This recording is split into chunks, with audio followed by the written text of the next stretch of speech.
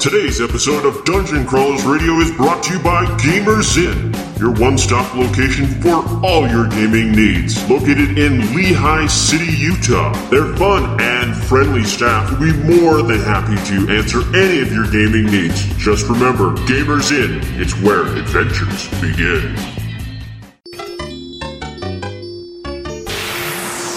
It's time to power up.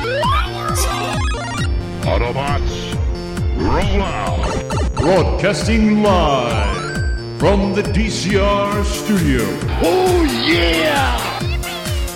The Geek Revolution starts here. Excellent! Get ready for the #1 hit geek radio show out there. Well, it is impressive, isn't it? Because it's time for Dungeon Crawlers Radio.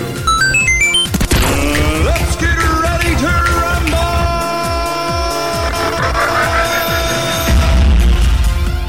And now, the moment you've all been waiting for.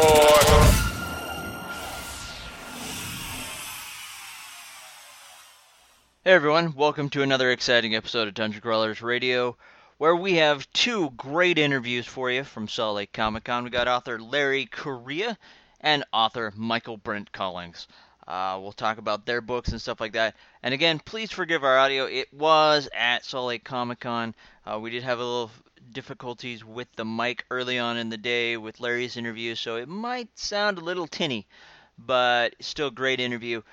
So we do apologize about that, but with that said, let's jump in to Larry Correia, otherwise known as the International Lord of Hate, or whatever that's supposed to mean, and Michael Brent Collings, the man that always somehow brings toilet humor to the show. So with that said, check these interviews out. Hey guys, we're at Salt Lake Comic Con with Larry Correia, the man that just keeps on ticking with book after book after book. And if you like guns, then you'll like Larry's books. So, how have things been going at the con so far? Oh man, it has been super busy, even by Salt Lake Comic Con standards. So, you've got Son of the Black Sword that recently came out. You've got your other, the Grimoire series as a book, and then Tom Stranger, which is an Audible special. I mean, it just seems like you're always writing. Yeah, I read a lot. Actually, this year was a little weird. I actually had four books come out this year. Well, not counting Tom Stranger, because that was an Audible novella that I did. It's a silly comedy. Adam Baldwin narrated it. It's fantastic. I had Monster Hunter Grunge, which is a spin-off series with John Ringo. I got the third and final Dead Six novel with Mike Kupri called Alliance of Shadows coming out next month. And in December, I've got the second Gringo novel. I got the sixth regular Monster Hunter novel comes out next August called Monster Hunter Siege. And I had my second War Machine novel actually came out this year in April called Into the Wild. So it's been really, really busy. How do you have, 6 books literally coming out in a year and a half almost, have time for your family and everything else? Well, it's not. I mean, this is my full-time job, and so luckily for me, I get to go home every day, and my kids understand what I do, my wife understands what I do, and I actually take weekends off now, believe it or not. I've just gotten, the more practice you get writing, the faster you get at it, and I've gotten pretty good at writing clean the first time, so I don't have to spend a lot of time editing. So, which is nice. Yeah. When I first started out, it took me almost as long to edit a book as it did to write it, because I had screwed so much stuff up. Yeah. But now, I've learned my lesson, so I don't screw as much stuff up. So, about every 4 to 6 months, I can get another one out the door. Nice. So that's really good to know that as you progress, the editing goes down. Oh, yeah. Plus, you get better at seeing when you screw up, so you catch it earlier. When you go up the wrong hill, you know sooner, so you don't have to backtrack as far. Yeah. It's nice. Plus, you get to be real mercenary with yourself and real unforgiving. So now when you're starting out, you got a lot of delusions about how brilliant you are. After you've been doing this a while, you're a professional, and you know you're human, and you know your weaknesses, so you can spot them. So, with the editing and the writing, now you're taking weekends off. I mean, are you writing 8 hours a day? Is it 6 hours? Or are you writing like 12 hours? Well, it depends. Depends on how looming the deadline is. Okay. So, like right now, I got until Christmas to finish Monster Hunter Siege. So I'm writing, about 8 hours a day, like a normal job. if I get into November and I'm not close to finish, those are going to turn into 10, 12-hour days real quick. So how is it coming to the conventions and that and just being mobbed? I mean, because I came here earlier and it's just like one after another that are coming to talk to you. It's nice, actually, because it's really horrible as a writer when you're starting out and nobody knows who you are, and you sit there with a table full of books alone. And it's hard. It's disheartening. But, you know, as time goes on, more and more people read your stuff, more people tell their friends, and it just gets busier and busier. So I love my fans, and so I actually enjoy talking to them. But I tell you, it's exhausting. You just get completely fried and brain damaged by the end of a con. Because, you know, you're just talking nonstop, and it's exhausting. It really is. So usually the 2 or 3 days after Comic-Con, I'm fairly useless. So let's just talk about Tom Stranger, because you said it's an Audible exclusive, and you got Adam Baldwin to narrate it. Yeah. And you were kind of responsible of getting him into the door on that. Yeah, so that's funny because I knew Adam from different things in Comic-Con and that sort of thing. We're friends, and he had not done any audiobooks. So I introduced him to the folks at Audible, and the people at Audible were also fans of Tom Stranger. It was like a series of short stories, really silly short stories I did on my blog. And so a guy at Audible by the name of Steve Feldberg came to me. He's like, hey, why don't you do Tom Stranger specifically for Adam Baldwin, and we'll try to get Adam to narrate it. And I was like, sure. And so, because there's a running joke, Adam Baldwin was a character in it. He was the president of the United States in this alternate dimension. And he's just this hilarious president. And R. Lee Ermey is Secretary of Defense. So that's how it starts out, is with Tom rescuing a world where Adam is narrating, playing himself as president. And I'm a character, too. It just gets really absurd. And there's actually a couple Larrys in it, because it's, you know, multiple dimensions. But it is one of the funniest things. The reviews on it are 5-star or 1-star. Everybody either loves it and thinks it's the funniest thing they've ever listened to, or they're like, what is this crap? This is insane. What is this? But, you know, when you have, you know, magical time-traveling space manatees in a story, it gets a little weird. It does, but it is great, you know. I think it's hilarious. So, and that's kind of, it seems like, you know, like you said, I did see the reviews. It was either they loved it or hated it, but I think they hated it because they didn't really understand what was going on. Now, to be fair, though, I think it's 25 5-stars to every 1 star. So there's not a lot of people hate it, but those who hate it really hate it. You got one extreme or the other. All right, so all the books, as usual, Amazon, bookstores everywhere. Yep. They can be found on Audible and everything else. Yep, that's correct. Available everywhere. Okay. So everyone, run out, grab Larry's books because they're great. If you love guns, you'll love the books. But if you love high fantasy, get Son of the Black Sword. That's a great high fantasy book as well. So, all right, thanks for your time. Cool. Okay, we'll catch you later.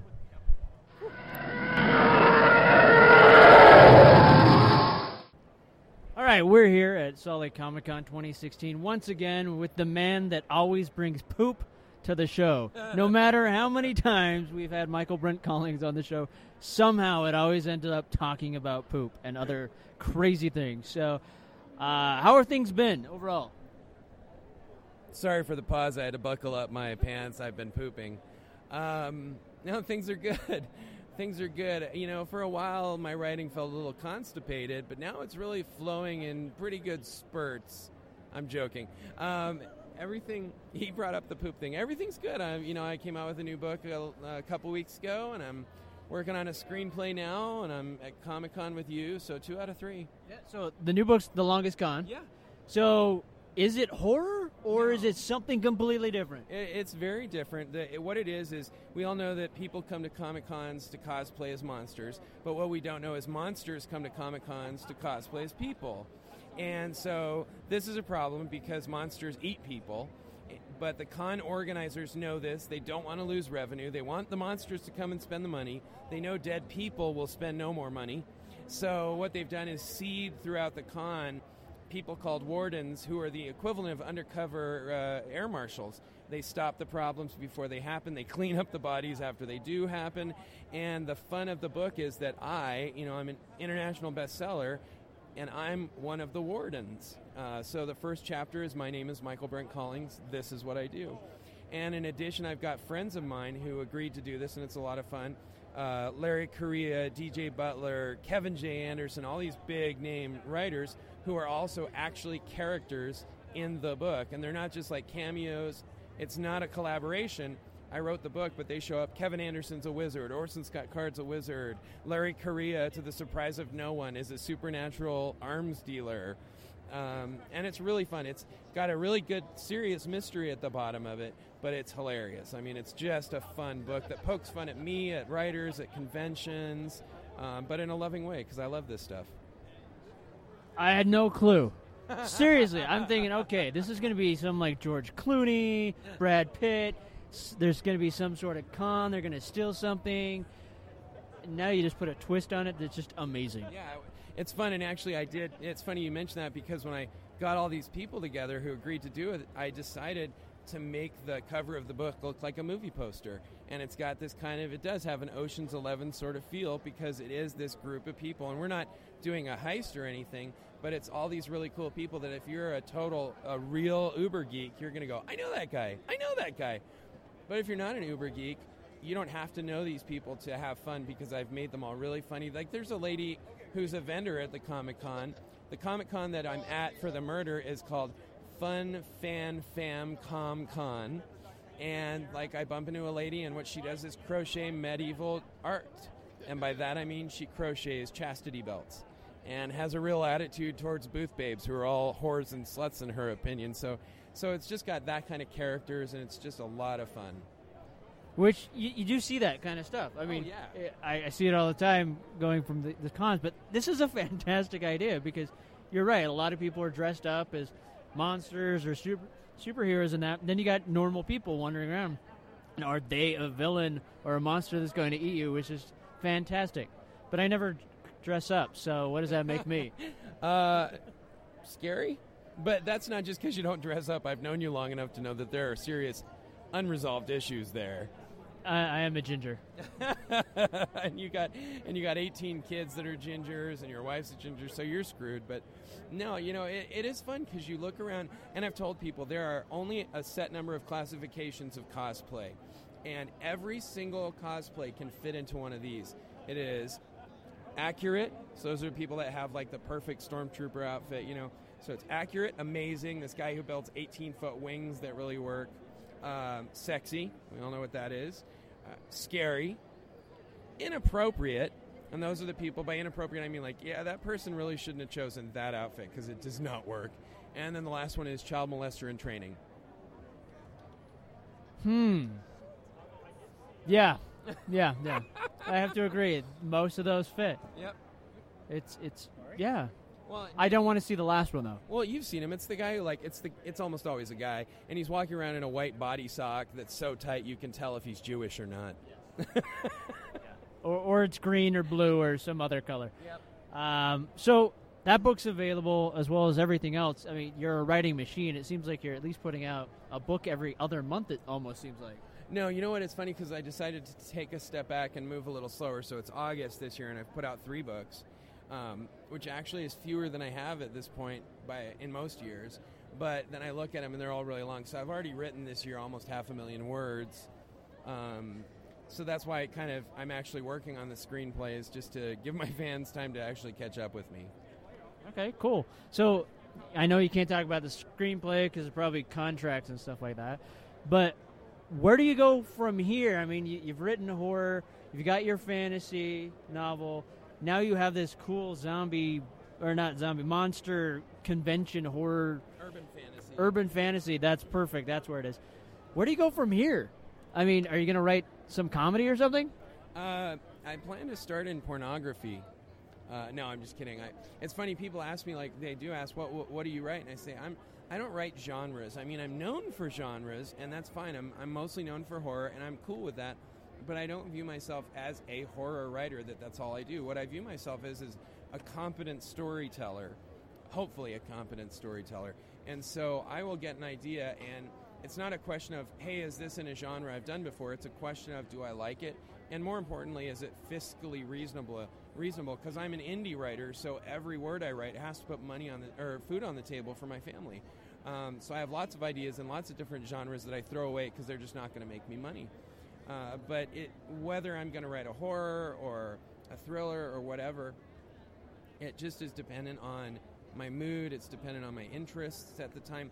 I do have to kind of circle back to horror pretty regularly, no matter what, even if I don't feel like writing it, because my fans are mostly based in horror.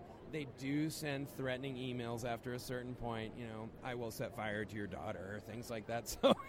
So I try and keep them happy. But other than that, it really is a question of, is it fun for me? Is it a good story? And will it sell? There will be a flaming bag of dog poo on you. Yeah. All the time.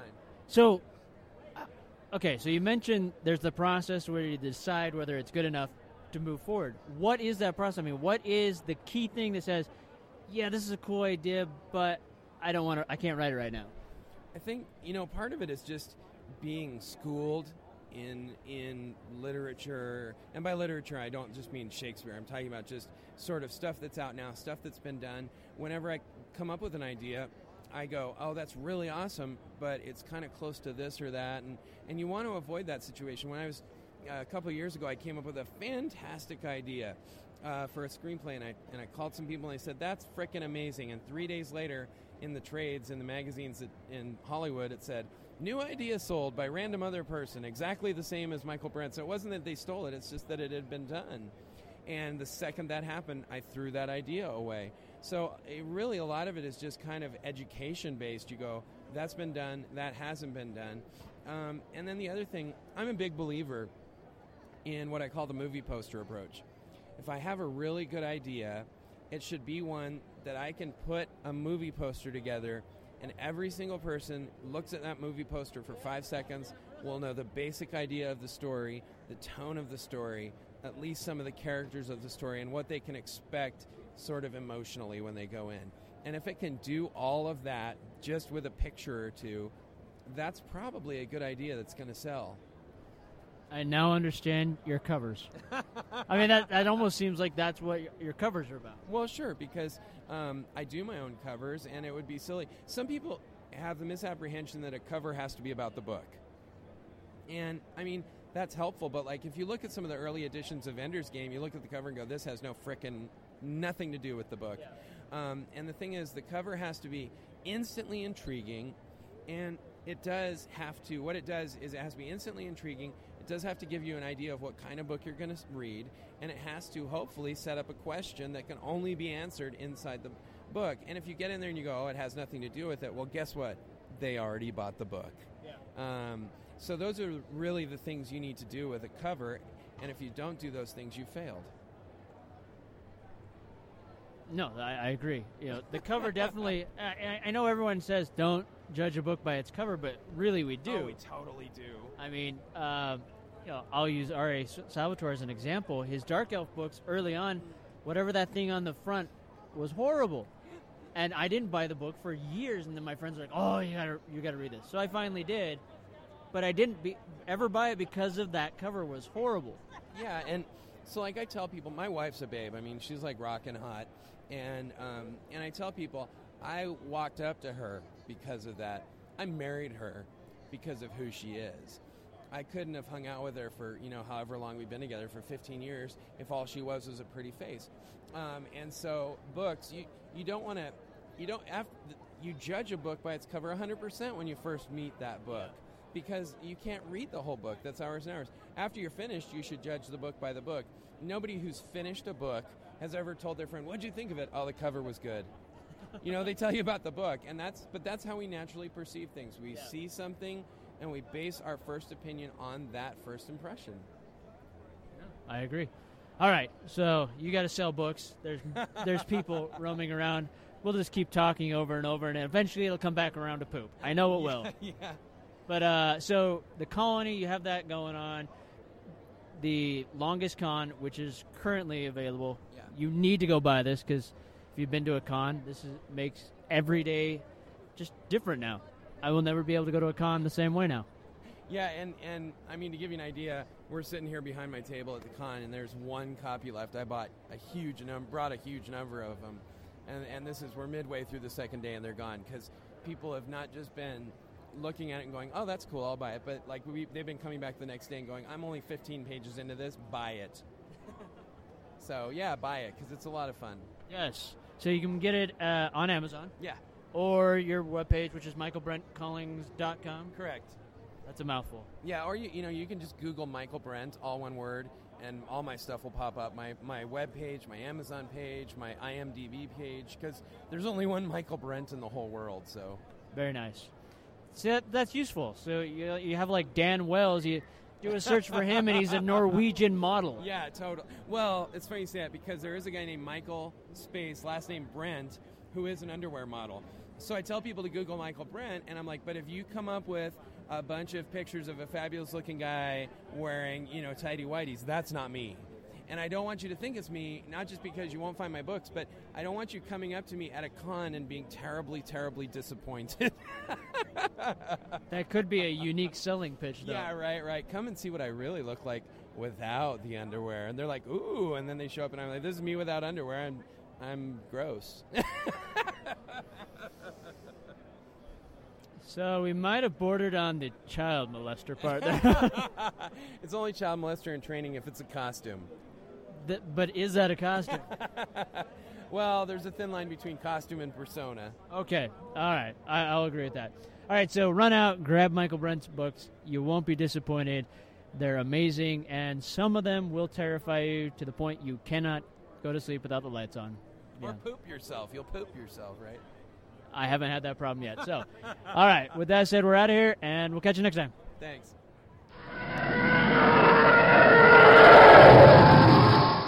Hey, I hope you enjoyed these interviews. With that said, we're out of here. Check for our new shows, as always, on Monday, Wednesday, and Friday. And remember to like us and follow us on Facebook and Twitter, because that way we can bring amazing, awesome content to you. Until then, we'll catch you next time.